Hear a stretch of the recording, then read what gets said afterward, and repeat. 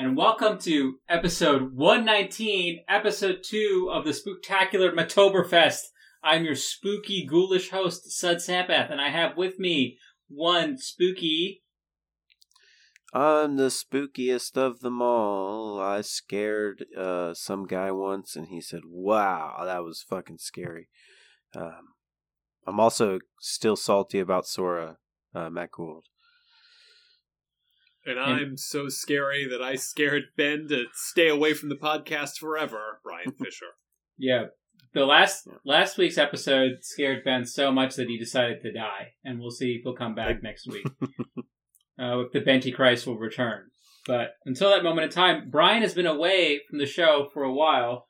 Brian, where have you been before returning for Spooktacular Mactober? Yeah, I couldn't miss the Spooktacular Mactober ever. Yeah. I went on my honeymoon. This is our second one, so you know. Yeah, so I didn't miss it all, right? If I missed, you missed the first one, but you did misremember your vacation was your goddamn mini moon. How many times do I have to remind you this? Not my honeymoon, my mini moon. It's your fucking honeymoon mini got moon. Canceled. Yeah. Dang, you have to liberals. You have to hold that anchor in your heart for the rest of your days. It'll fuel. You know, this is Joe Biden's America. Honeymoons being canceled. I mean, come on.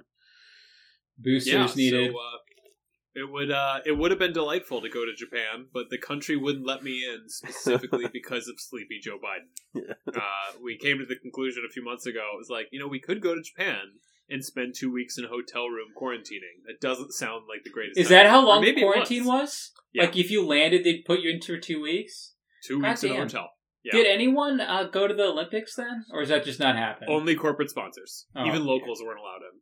Wow. It was basically family and corporate sponsors, yeah. Because that's what we were looking at. Like, maybe if the Olympics are able to do it. What are the corporate sponsors like? How are they any different than any other person in their Because day-to-day Coca-Cola existence? paid more money than God to plaster that shit all over. So, does that mean, the Coca-Cola, vice presidents from around the world, went to Japan to watch the Olympics? Heads of marketing, I'm sure. But yeah, Okay. them and the families. Sure.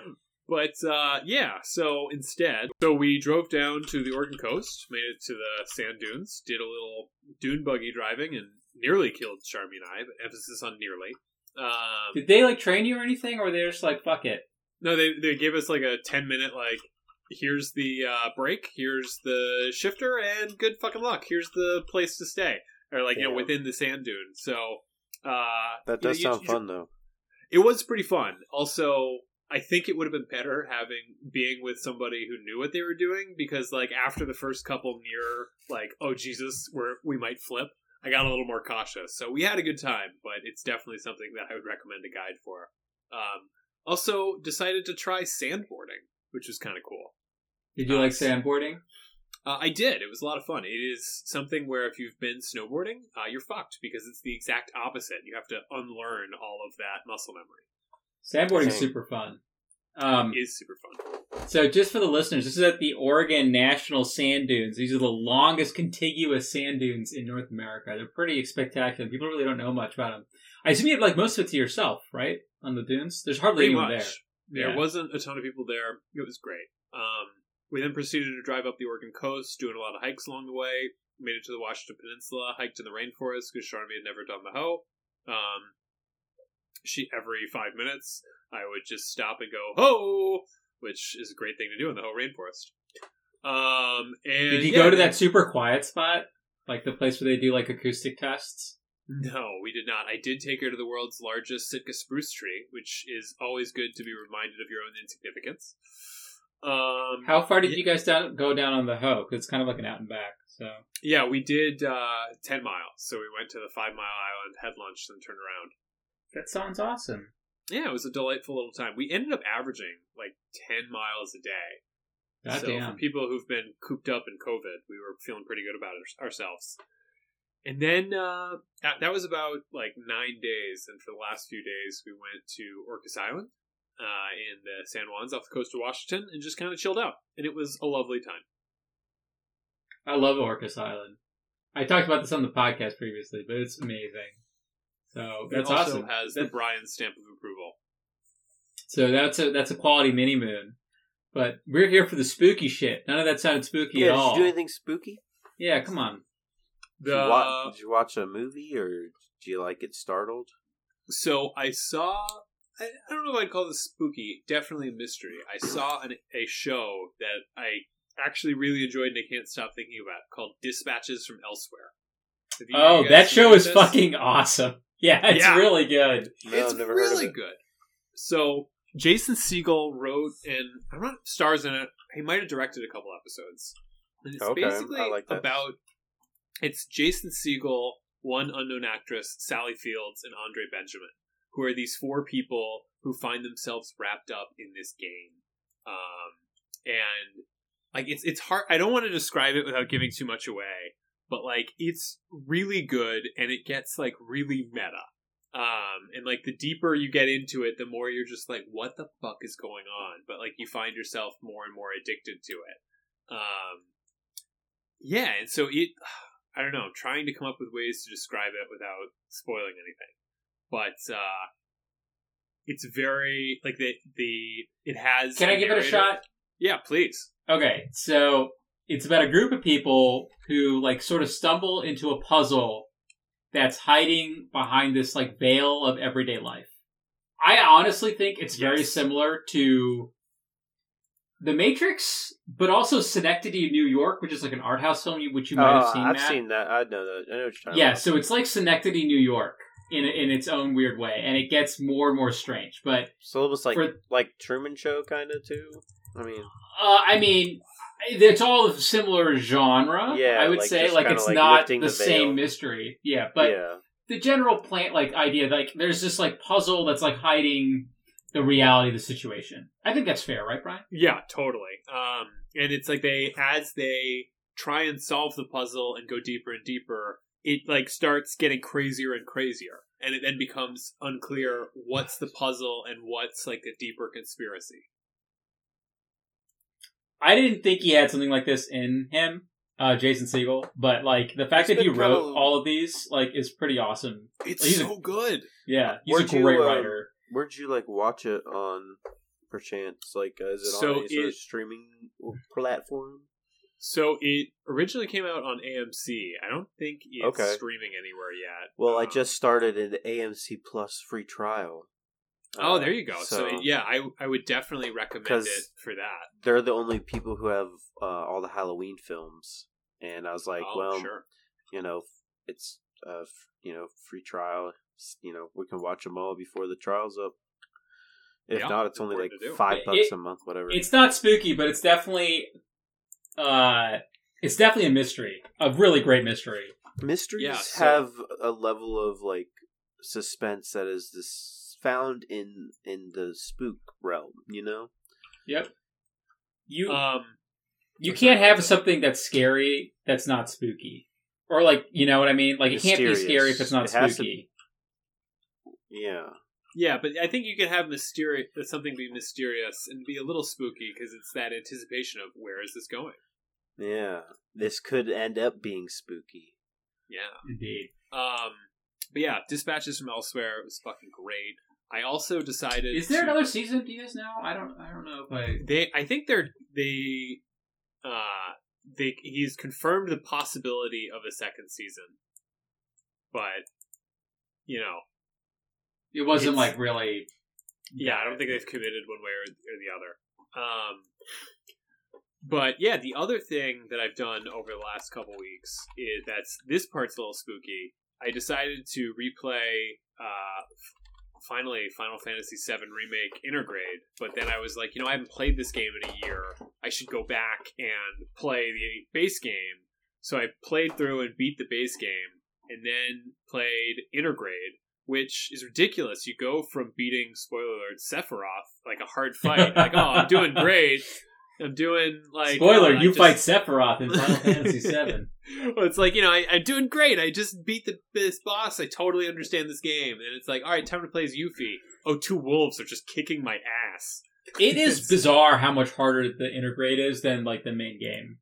It's really hard. I mean, it's fun, and once you get the hang of it, it's just different. Yeah, it's very different. Yeah, but that, I don't really understand where the fuck that game went in terms of the second act, and like the final boss is spooky as shit. Like, I'm not kidding. It's weird and creepy, and like having to go do a deep dive on Dirge of Cerberus lore afterwards. Yeah, I forgot about that. Yeah, like that's like a legitimate thing. Yeah, and it's like, bizarre. oh, they didn't just make this up for this game. Yeah. Okay, got it.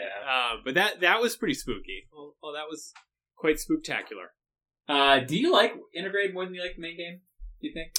I really like Yuffie's fighting style, but I think I enjoyed it more, the main game more, because there's more of it, and there's like a greater variety of enemies. Like, I felt like the bosses in Intergrade were great. Like, uniformly, I enjoyed them all. And how long did it take you to beat it? Intergrade, probably. I did not do the Fort Condor shit. Why not? I thought it was cool. I did like a few games. It was like, oh my god, there's so many people I have to beat. But I think the whole thing took me about 4 hours.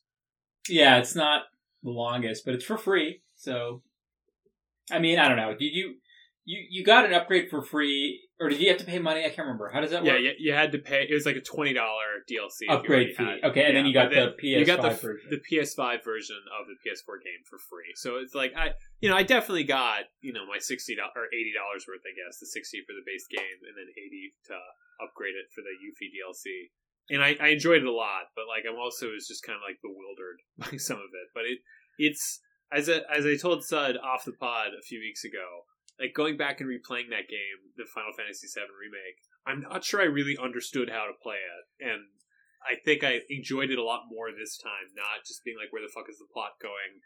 And actually just kind of grappling with the gameplay and trying out more shit and trying out different strategies. I had a good time. Did, like, every side quest. And I didn't do all the combat simulations because those are really hard. But I ended up spending about 30 hours on it. That's awesome. Is this a game you're just going to come back to every couple of years? I don't know. Maybe. You think you'll play this more than the original Final Fantasy VII? Absolutely not. I would need to play it like another 10 times to get there. I've played the original Final Fantasy VII a lot, and I do. And honestly, like playing this made me want to replay Final Fantasy VII. Wow. I have a problem. Well, yeah. You're murdering that as we speak right now. No, people like the game, and I know, but you don't, and this is killing you. Like, it's just the spectacular mix over it should be. It's like the Psycho theme's playing right now. It's not that I don't think that there's like good within the game. It's just like I just. But he didn't really play it. He just got upset that other people had enjoyed it, and he was a salty middle schooler. All right, whatever. Anyway. The last thing I will share is the PlayStation Plus games for October came out. Oh, what are they? They are is it one Mortal like World War II, like Mortal Kombat. Yeah, really? One is like a World War II 50-on-50 shooter sim, which I wasn't super interested. One is Mortal Kombat 10, and the final one is PGA Tour 2021. Oh my god. Guess who recreated their NBA 2K character and is now creating a whole headcanon around this? Absolutely. So I will do, if a game is given to me for free, I will try it. And I'm finding myself sucked into this dumb golf game. As Skeeter Wolf. So I have a question. Like, this is like what, like, does this have like the whole, like, you know how NBA 2K and then FIFA, and then the show is like this too, where you have like a whole career, but then you have like a bunch of decisions outside of the game.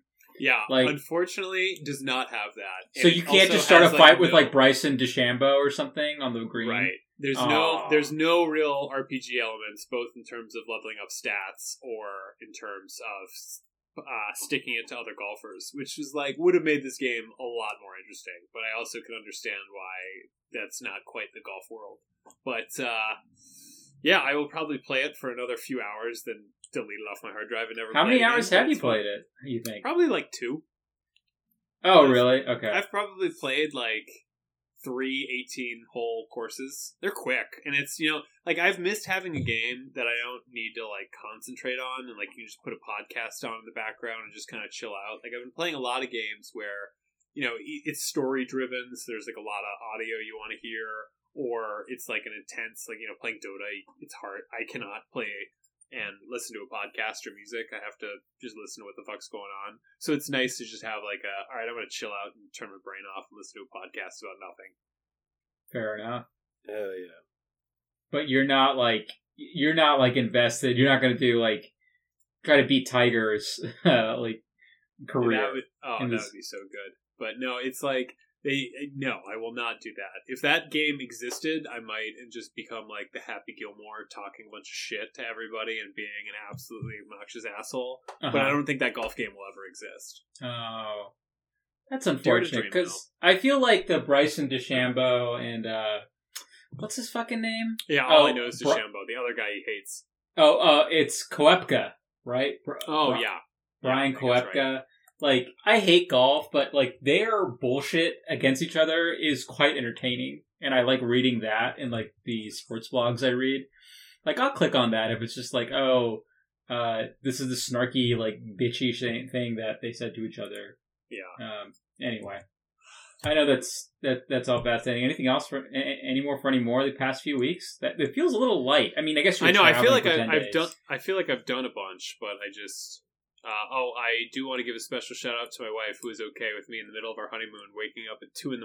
to watch some matches taking place on the other side of the world of a game she is aware of but barely understands. Wait, the Dota game? Yeah, since it's going on in Budapest, games are starting at midnight and go until like 11 the next morning. Sweet Christ, really? And so I got up at 2 a.m. I love to watch the That's opening night. Wait, what's midnight PST to Budapest time? I think 10 a.m. Oh my god. 9 or 10 a.m. Yeah. It's nightmarish. And they play for 12 hours. I feel like your eyes would bleed. Well, so it's not... Honestly, the people... Like, the teams are playing a maximum of 3 two-game series in a day during the group stages. The people who are really dying are the commentators and the panelists. Uh-huh. And I'm just, like, impressed they don't lose their fucking minds. Because they're, like, for hours.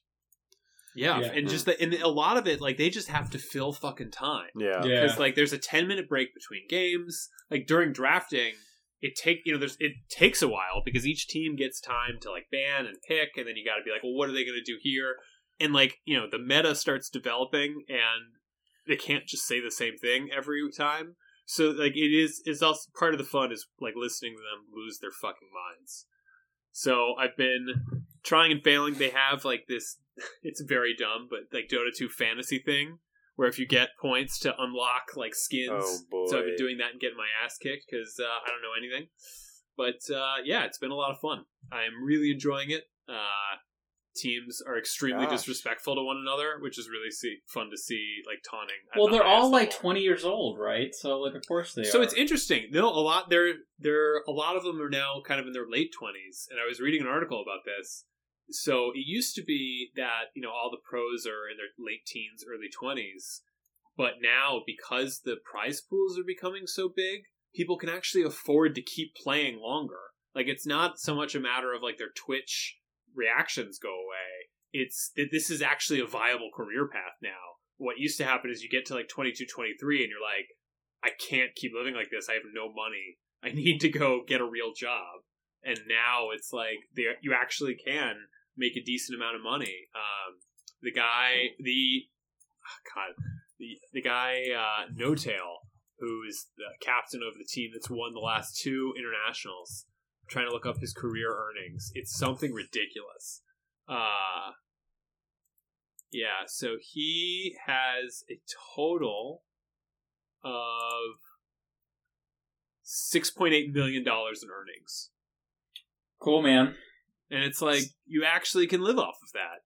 You're not completely fucked. I have to say, like, you've just completely kneed me in the balls, because the biggest reason why I said I couldn't be a pro gamer is because my Twitch skills have degraded over time.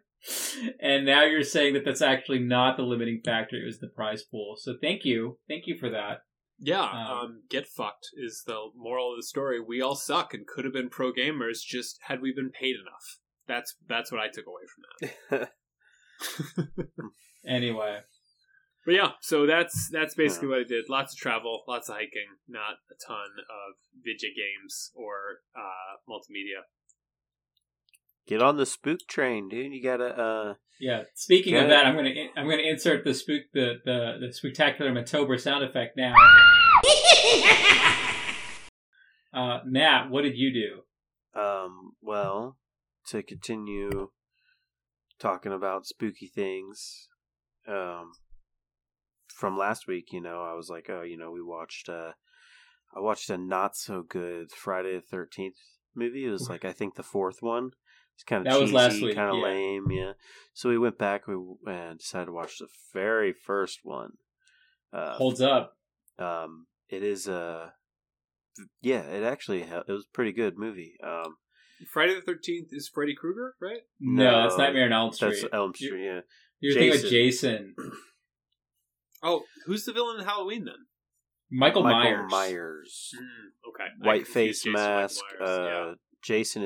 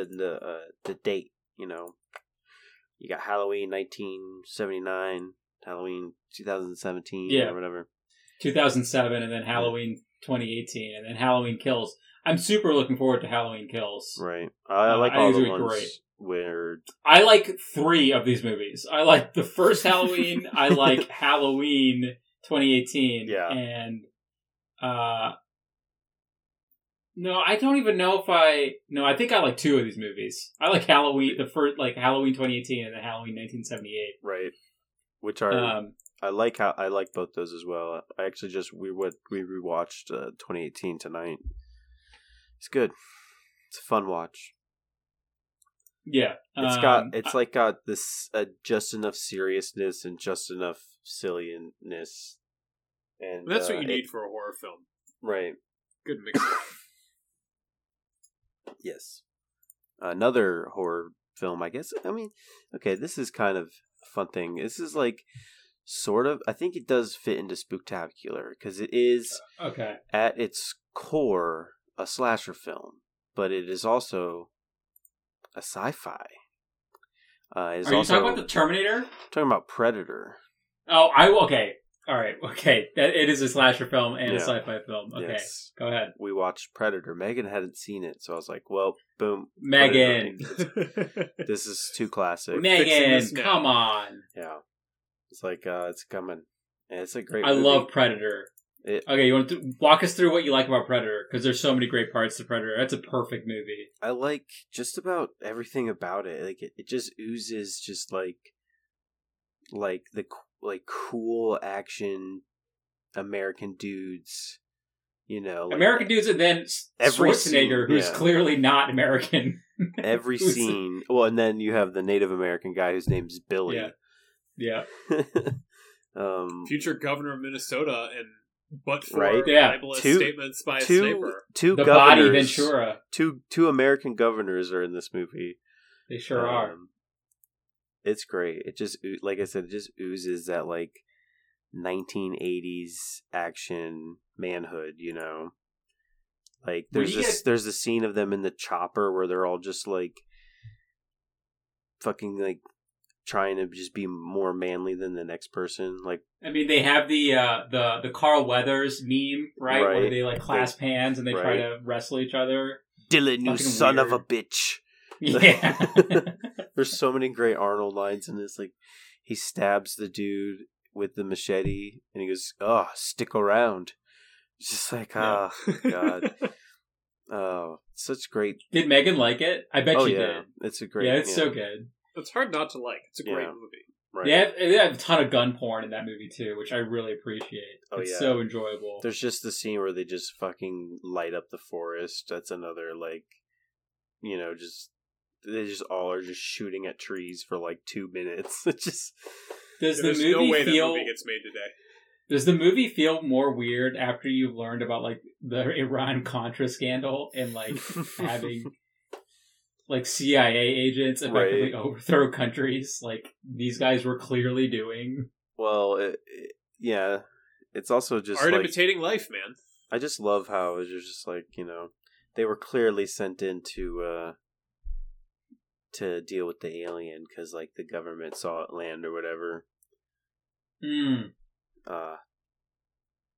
I like Predator. I like everything about like Predator and its like ethos in the pop culture to where it like crosses over and you have like Predator versus Alien and like. Oh, see, I don't know if I like that. I like the Predator has like some great movies though. Like I like Predator. Predator 2 is a bonkers fucking movie. I like Predators. Yeah, Predators is interesting. I like The Predator as well. The newest one they did. Yeah, I like that one. It's pretty good. I like the like design of the alien is cool. I'm gonna step in and just say Alien versus Predator, actually an okay movie. It delivers exactly what it promises. It's and bonkers, it's batshit insane, and it's great. Except the human wins at the end. Yeah, which is the lady like convinces the Predator to like leave. It's bizarre. Yeah, I mean there is no real good way for that to end. So I don't. I guess so. Murini's not, I guess. I have to say the best thing about the Predator culture. I thought that was super cool at the end of the movie, where like they all come and they're like, "All right, you killed this guy. You know, we'll let you live." It's super neat. Yeah, I like just the whole concept of just like aliens. There's this thing and it hunts. Yeah, it's cool stuff. Predator's an awesome movie, and it is a slasher film. Because the Predator just takes them out like one by one, you know, and it's fucking great. What else did you watch in Spooktacular October?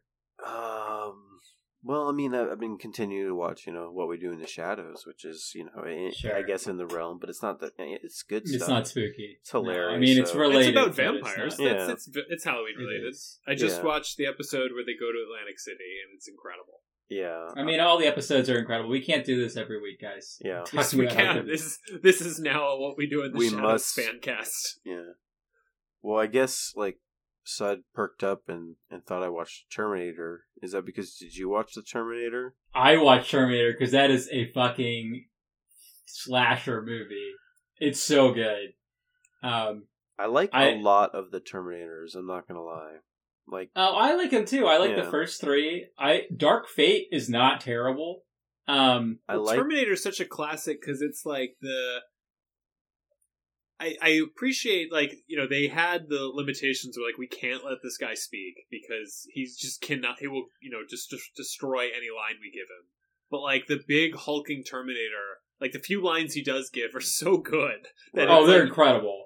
If you look at this... Sorry, go ahead.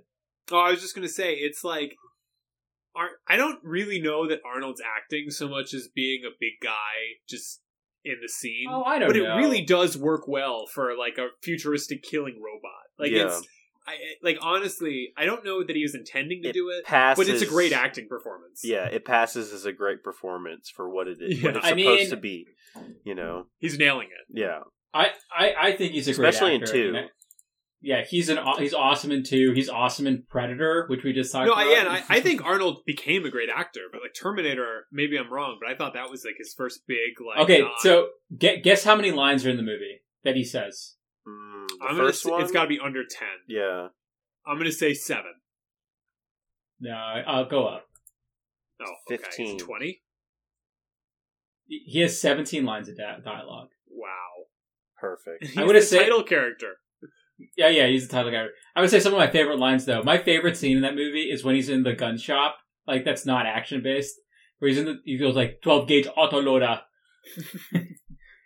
The Uzi 9mm. What does he say to the guy in the biker bar? I need your shoes, your jeans, and your bike. It's like, okay, dude. I think that's 2. But, anyway. That's great. I love the tech noir scene. That's the best thing about 80s movies. The insane casualties. Like, he just starts opening fire at the Uzi, like, you know, he just starts mowing before the down. age of mass shooting, when you could do that. Oh, it's so good. Like, you can't do that nowadays. You can't just have a mass shooting and like random deaths. I think like the last major one might have been like in The Matrix. Where it was just like with the mass shootings when they're just like mowing down all the cops like in the lobby, and you're just like, or maybe there was that one Rambo movie where they show a bunch of people just like killing all the villagers. But that's not in America. That doesn't count. Like, that's what I'm saying, right? Like, you can't have like this is like literally like a disco in LA, right? And he just shows up and starts shooting. Like, it's crazy. And then I love this scene because, like, then Michael Biehn as Kyle Reese has, like, the long trench coat. And he just pops out with the giant shotgun, starts blasting him. Everything about that movie is great. And that's a slasher film. That's still scary. Like, I think. Like, especially at the end. Even, too, with the T-1000, dude. He's a fucking predator in his own way. Yeah, he's, like... Yeah. Pursuing that is some of the creepier kills. Yeah. Like, when he kills John Connor's foster parents, that, like, gave me nightmares. He, like, spikes... And then... Sorry, you know what I'm talking about. Yeah, and then, like, she's on the phone with him. Yeah. Spikes him through the milk carton, like, into his, like, eye or into the back of his neck or something. It's creepy. Man, that movie's awesome. 10 out of 10. And that is great gun porn. Just, like, when he has all the weapons, and he just, like... It also had a weird sex scene between Sarah Connor and Kyle Reese. And, like, she's, like, supposed to be 18, but, like, that is someone who's watched a lot of porn. Because, like, that's the only explanation that I can describe for the least sensual sex scene I've ever seen in a commercial film. She's riding him like a rodeo horse. Like, it's crazy. His dick must have broken off.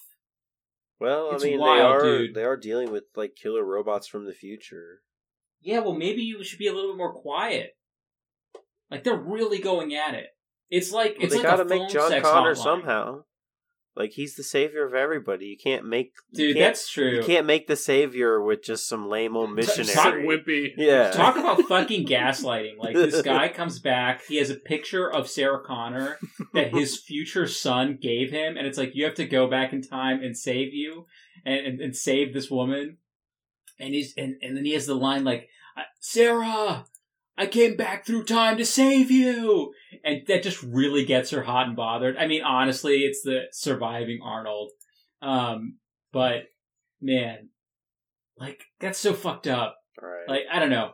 You can kind of see how you get to that point just by judging by all the stepsister porn there is on there now. Like, you can see how perhaps someone's warped sensibilities would think that's a great pickup line in the future. But I guess it worked. I mean, he went back in time and did it. That's one of those movies where time travel means nothing.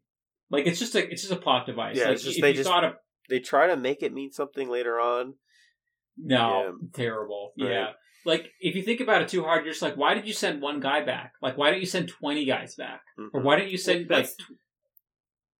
That's what, sorry. That's the thing about time travel. You either have to just throw it out there and not think about it too much, or completely over-explain it and have everything completely nailed down. Right. And I kind of like the, fuck it, let's just throw it out there. Whatever, time travel, let's go. I like the Looper version. I thought Looper did a pretty good job. Yeah. Well, and that's the latter, where they are explaining everything, and it's a closed universe. You know the ins and outs of how it works.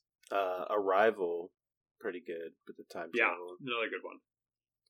It is a good one. But like that one, I like that one a lot more because I like the idea of like an alien that sees things and experiences things in a different way than we do. Right. Like there's no real reason why like we have to experience time the way we do. It's just the nature of how we've evolved, right?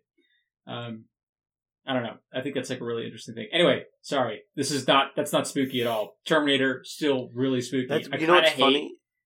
I've tried to watch Arrival like a few times with Megan, and she was like, that movie looks kind of scary. I was like, it's not scary. It's not scary at all. It's not scary at all. They're trying to be mysterious. Yeah. And like, but it's not scary. It's more like Close Encounters of the Third Kind than anything else. There's like one scene with like some tension. Yeah. Don't they end up communicating with aliens via math? Maybe some people find math scary. Math is pretty scary. Is it math? I thought it was like a bunch of symbols that they then like share and then they're able to figure out. It's been a while since I've seen it. I could be wrong. Like that's a movie that like got really great reviews, and I like the movie. I don't think it's as good as people say it is, and like the awards it got. It's a good movie. Yeah, it's not like the best movie I've seen. I mean, which is what people are treating it as. Dennis Villeneuve movies, right? Well, I mean, he's got a big old one coming out soon. Oh, I'm really pumped for this. Excited for it. Yeah, I'm gonna brave the theater for it. You should. Theaters are fun. I had a great time. Now that there's like literally no one in theaters, it's great. Yeah. Yeah. Anyway, so I watched Terminator. Super spooky. I played a game which is also super spooky. It's not really that spooky, but I really enjoyed it. It's Metroid Dread. It just came out. Has a spooky name. It does have a spooky name. Do you like it? A lot of people like it. This game's fucking incredible, my guys. Like, I didn't know that it was in development hell and then just like sidelined. Like, now it makes more sense as to why it looks old as it does. You think it looks old? This is the most beautiful Metroid has ever looked. Oh, really? This is the first HD Metroid game ever, which is baffling, but it is. Like, to my mind, it's like the Metroid version of the Donkey Kong Returns games on the Wii. Oh, yeah. You know, like Tropical Freeze and then like Donkey Kong Country Returns. Totally. Like how awesome those games are. Oh, yeah. It's so good. Like, it's got like a really... Alright, I mean, if you guys have lived in a fucking cave, Metroid is a Metroidvania. Like, you have a map, but you're going to slowly unblock the map as you get more tools, more items, get more puzzle pieces to open up. The dread in this is, like, an atmosphere that's, like, very similar to, like, Super Metroid's, like, Zebus or, like, Metroid Prime's Talon 4. I think the one thing that people don't think about with Metroid games is that they're really spooky. Like they have Yeah. like a sci-fi horror element to it. They're absolutely stealing from like the Alien aesthetic. Yeah, you have that. I forget the artist's name. The guy who does all the alien stuff.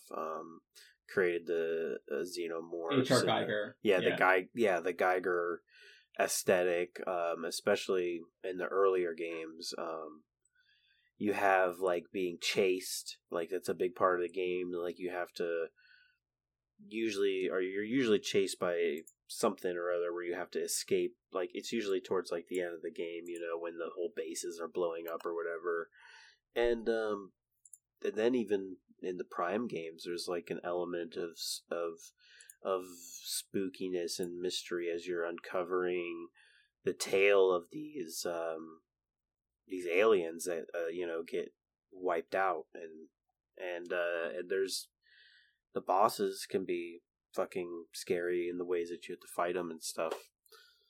I want to talk about the bosses. Because, like, Ridley is a fucking, like, a monster movie monster, Yeah.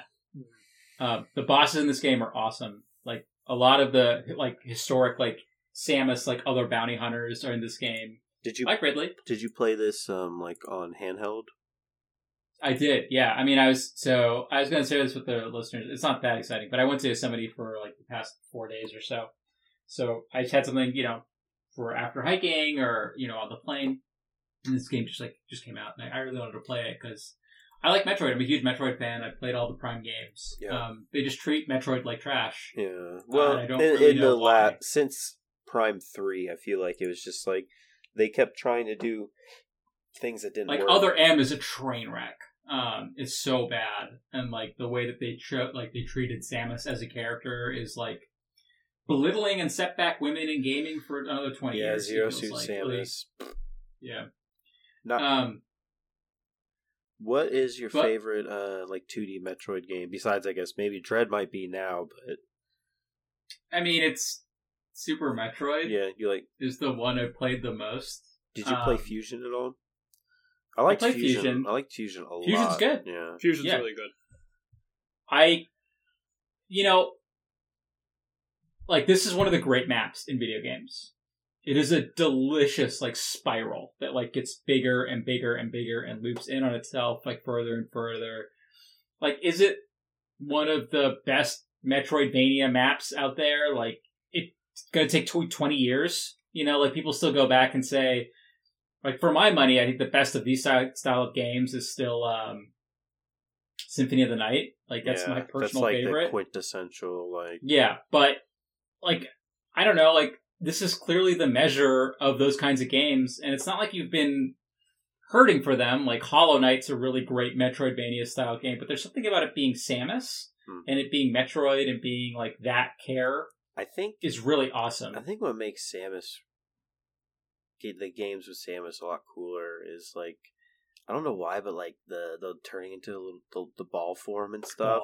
That like puts things to like a whole new level, especially in the Prime games. Like that's where the ball form like really took over. You had to do so much ball shit in those games, and it was fun and cool, and it makes your character like a little different, like, and just like just the arsenal that you get, how you the suit gets stronger over time.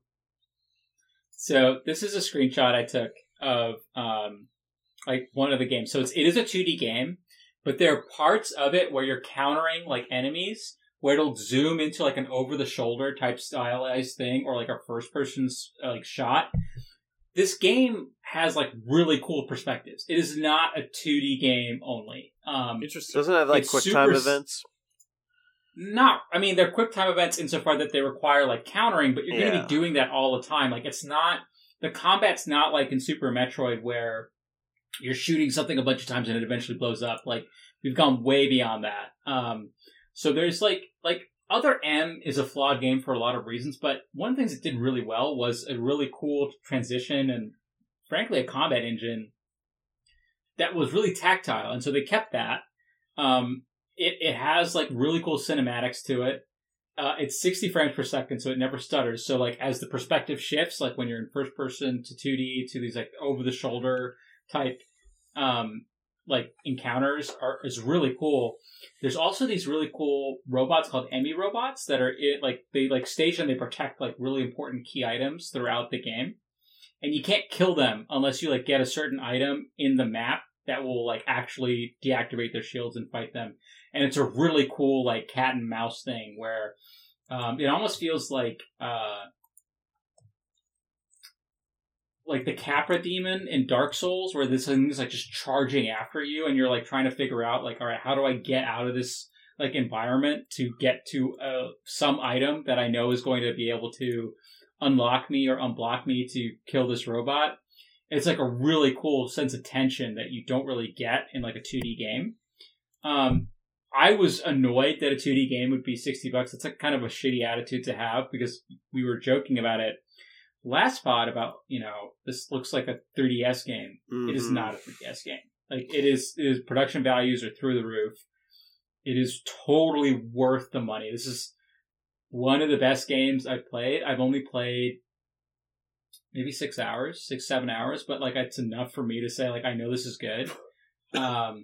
It's probably the best new game I played this year. Like I love Persona 5 Strikers, but the end of that game is a fucking nightmare to get through. In terms of just like a slog, but I've really enjoyed it, and it's really cool and spooky, and it's got better like, than some Ratchet jump and Clank. That was the other big game you've played this year, right?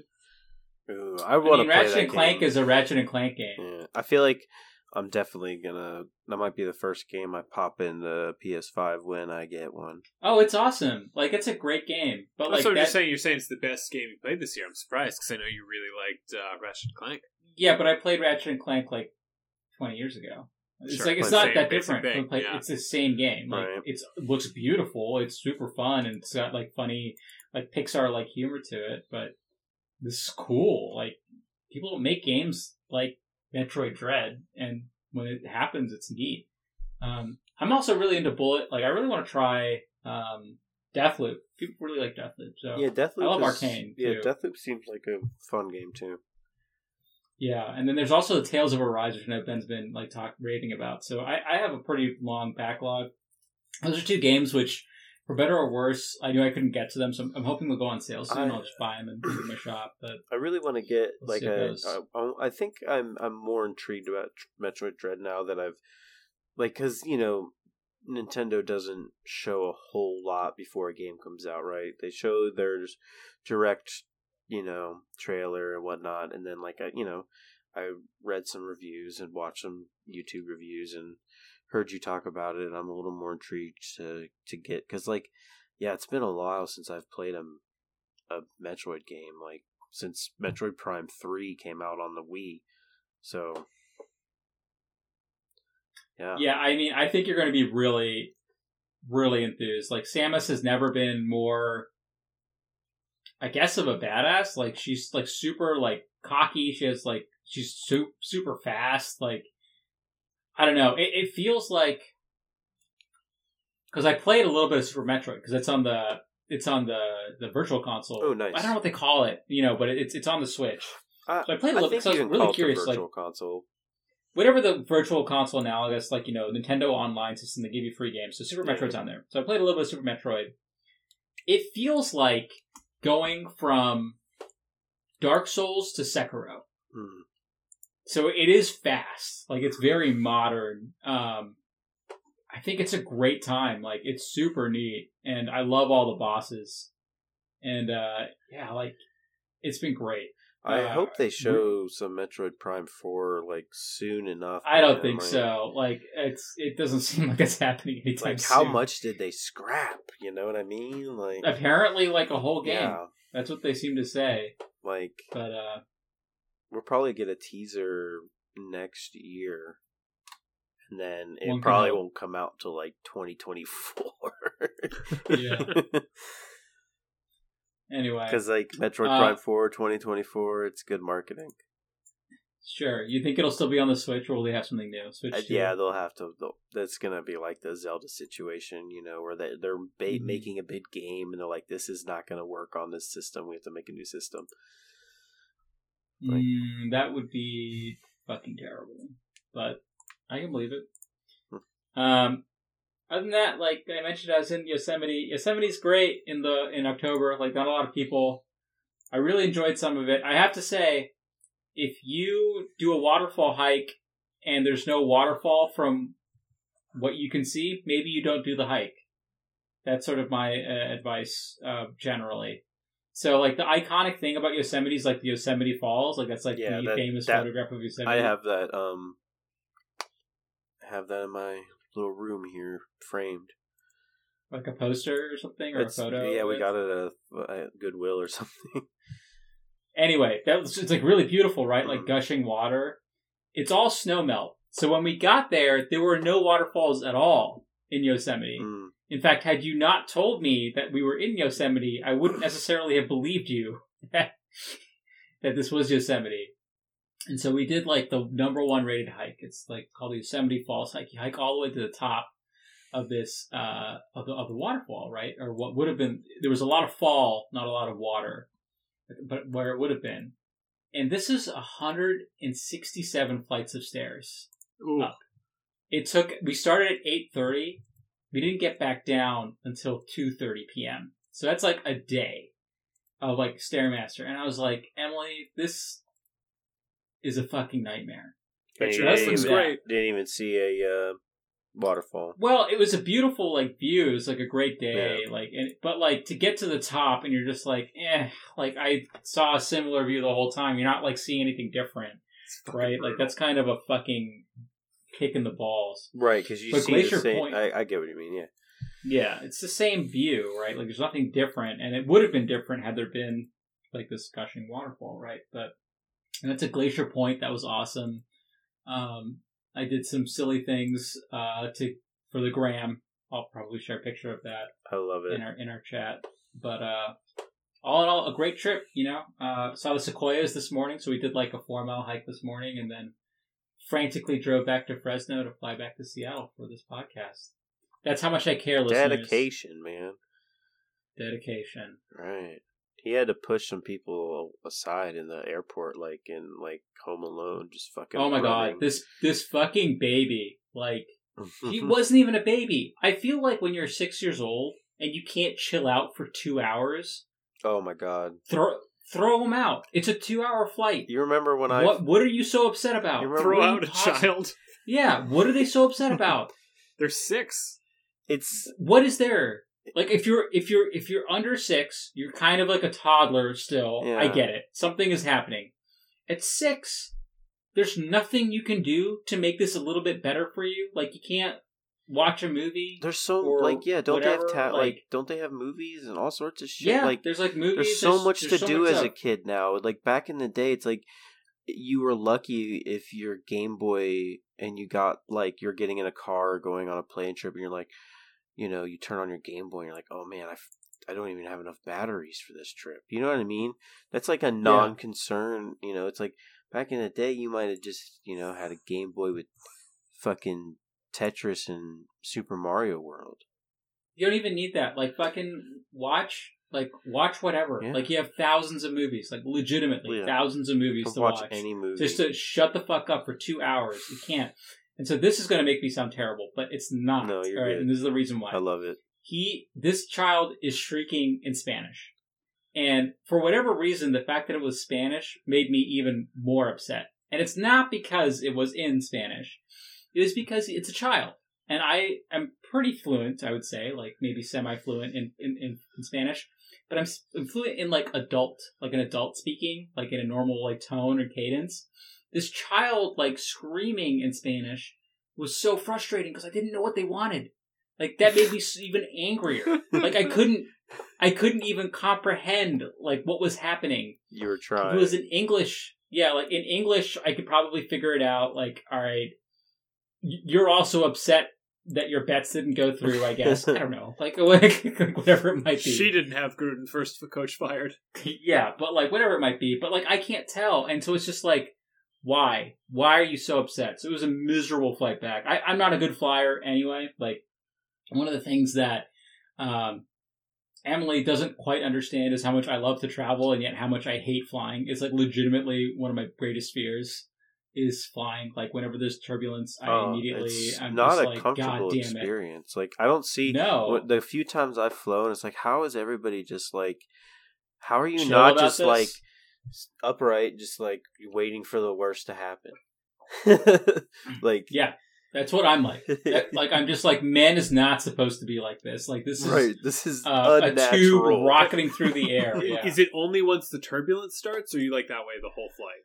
No, I'm pretty good when it's like chill. Like you Yeah. know when it's like when it's smooth. That's reasonable. I think everybody, when it's like the turbulence starts happening, you have that. Am I in the plane crash? Am I about to get lost? Yeah. Even with the So- takeoff, man. Takeoff is Yeah, the takeoff. If the child was crying about the takeoff, I get it. I was crying internally. It's fine. For the hour and 45 minutes afterwards, there's nothing happening. We're just gliding through the air. It was one of the smoother flights that are out there. Why? Let me ask you something though. Are you the type of person who claps when the plane lands? Because if you are, go to hell. No. I Who hate does it when that? people- Oh, a lot of people do. I've It never makes me so encountered that. upset. That's weird. That would make Yeah, that it's would dumb as shit. yeah. That would be like, hey, What are you clapping for? right? Exactly. Oh, okay. Apparently, you guys have not encountered this, but it drives me up the wall. I mean, I've been on hundreds of flights, I feel like, in my lifetime, and I'm not quite sure. Really? It's I've never happened? Oh my god. I don't think so. Charmy and I collectively like roll our eyes into the back of our fucking feet. Because it's just like, ugh. I always wonder why people stand up immediately too. It's like, well, it usually takes like 30 I minutes kinda to get get it. off the fucking Like, plane. If You're just gonna you've been stand in the sitting for aisle that like long, an idiot. if you stand in the aisle, you should be taken out and shot Yeah. with the child we threw out because they wouldn't shut up. But like, no, you're totally right. You stand in the aisle, but I kind of get like when you land, like you have to stretch your legs. you Like know. it's been a long flight. Right. Yeah, it's tough. I mean, I don't know. I feel like I should be able to get drugs and like just like take like a bunch of Dramamine or whatever and pass the fuck out and then like wake up. I think isn't Dramamine over the counter? Can't you get that? Yeah, no, it is. Like, I don't really know what happened. Because, like, when I was in grad school in England, I do the flight all the time. Like, from Ohio to London and back. I just fall asleep the whole time. Yeah. Like, nothing would bother me. And then I don't know what happened You got old. necessarily. You Yeah, have I to guess be so. more comfortable to sleep. Like me, I cannot sleep on a plane. It's not a comfortable chair. It's not. I doubt the Anyway. first class chair is even more comfortable. That's probably a racket. Well, no, if you there's certain ones that they're like lie down. Like me and Emily, we fell asleep for a while on the flight to Peru and back from Peru. But admittedly, like, that's just such a long flight that I think your body shuts down. Right. Like, you can't fucking do this anymore. Yeah. How is Emily on flights? Because I feel like sometimes people. Emily is stoic. she is insane. Like all right, so when I'm driving like off road, which I do occasionally, she freaks out. Even though we bought a car specifically so we could go like off road, like on a logging road or something, and like there might be like a cliff edge. Like a good example of this is in the Olympic National Park. You drive to like Hurricane Hill or whatever. Like that's a steep drop off, right? It's like terrifying. Yeah. Like it is terrifying. She freaks out about that. Okay, I get it, but like she doesn't freak out when the plane is like dropping what must be like 30 to 40 feet. And I don't get why. And she's just like, because I don't have any control over it, I'm going to roll. I'm just going to die. It's fine. But she if has she's control over you killing her? That's what I'm thinking. Like, what do you think? What are you going to do? Like grab the steering wheel from me? Is that what's making you anxious? Like, I don't understand. Like, what is the material difference? Like, I actually don't find situations where I'm able to control things that scary, right? So I can drive like any wilderness road pretty okay. When I'm like climbing, not a problem. Like there's the photo of me that I'm going to send. I'm like literally on the edge of a boulder that's like on a cliff drop, like, thousands of feet below. But it's not a problem because I feel like I'm in control of the situation. Emily hates when she's in control of the situation, but loves it when she doesn't have control of the situation. So it's like, if I die, I die. And that is bonkers to me. That's It wild. is bonkers. I don't understand. It doesn't make any goddamn sense. She is That's way also too emotionally stable. But she loves roller coasters for that reason. It's just like, yeah, 1,000 people ride it every day, but it's like, yeah, but if something goes wrong, I can't do anything. I'm strapped in this fucking thing. I can't get out, right? Yeah. But if I was on a hiking trail and I fell, like, sorry, like that's the end of it. Anyway, so that's like my existence. Here, 1 second. I want to share this picture of where I was. Just so that you can see, like, where Emily was hyperventilating and where I'm just completely fine. And I think it's a worthwhile endeavor. Actually, I don't know if I have this. I also know this is not great podcasting, so I might actually end it earlier. All right.